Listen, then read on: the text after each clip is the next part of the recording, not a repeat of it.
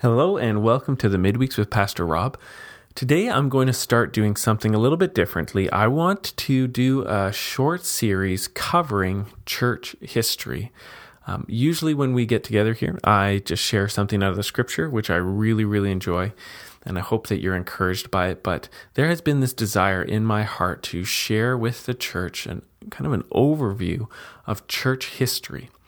Church history is a really neglected part of being a Christian in the West.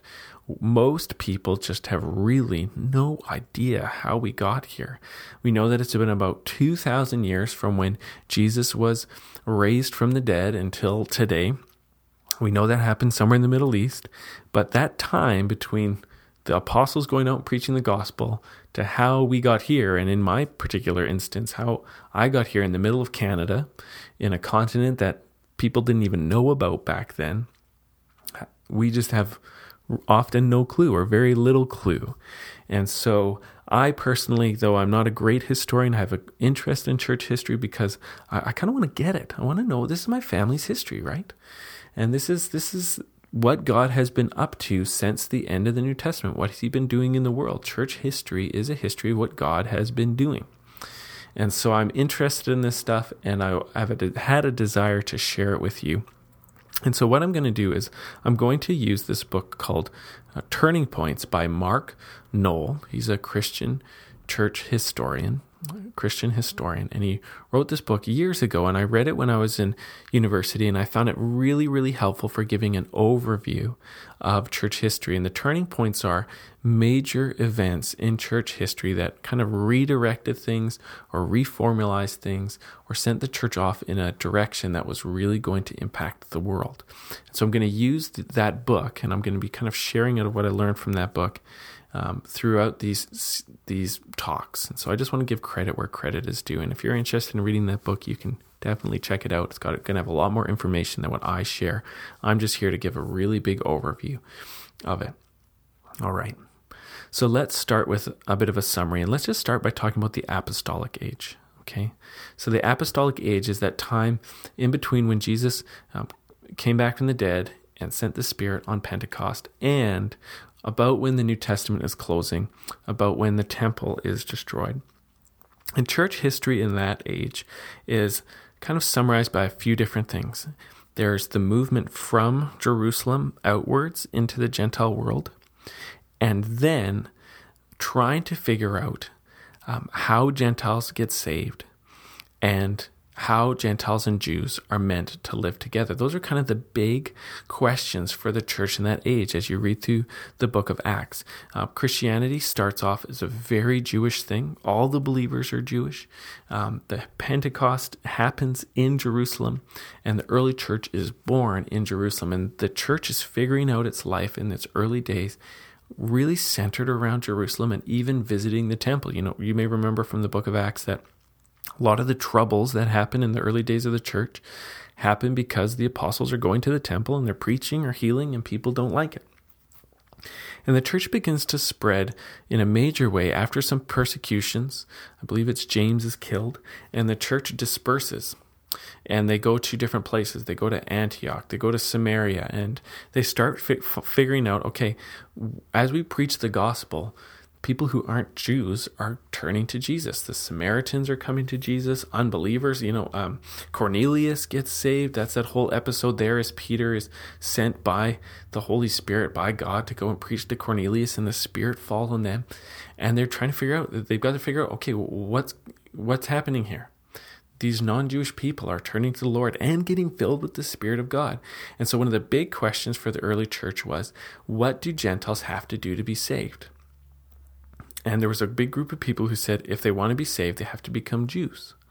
They have to get circumcised. They have to start living the life the way we do.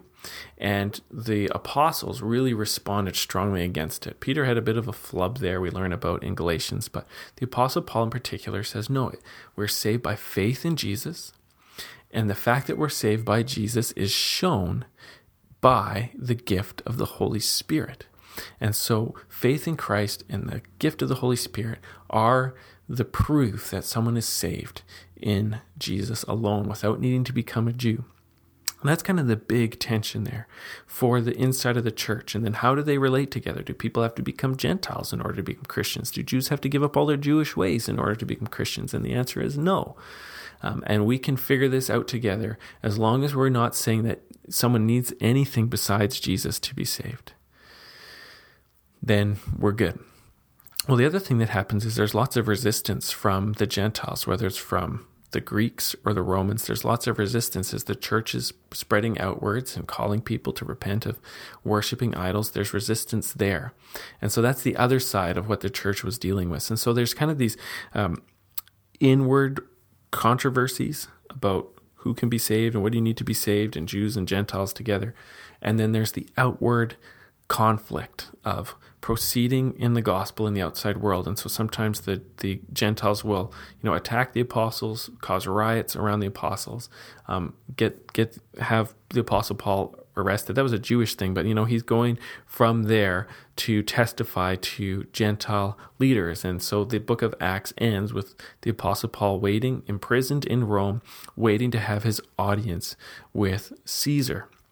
And sometime in the midst of all this stuff, there's a huge rebellion in Jerusalem against the Roman authorities, and Rome sends some of its generals, and the generals, after years of fight, they destroy Jerusalem, and they destroy the temple.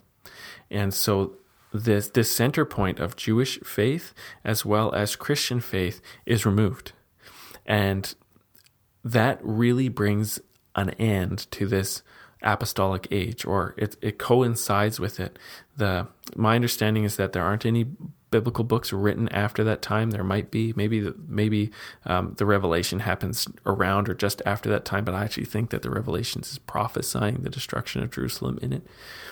Anyhow, there's some debate about this stuff, but this is kind of the first phase of church history, is the gospel and the apostolic message and the apostolic ministry coming out of Jerusalem, interacting with the Gentile world by grace and by faith in Jesus, and meeting its initial resistance from Gentiles and Jewish people alike.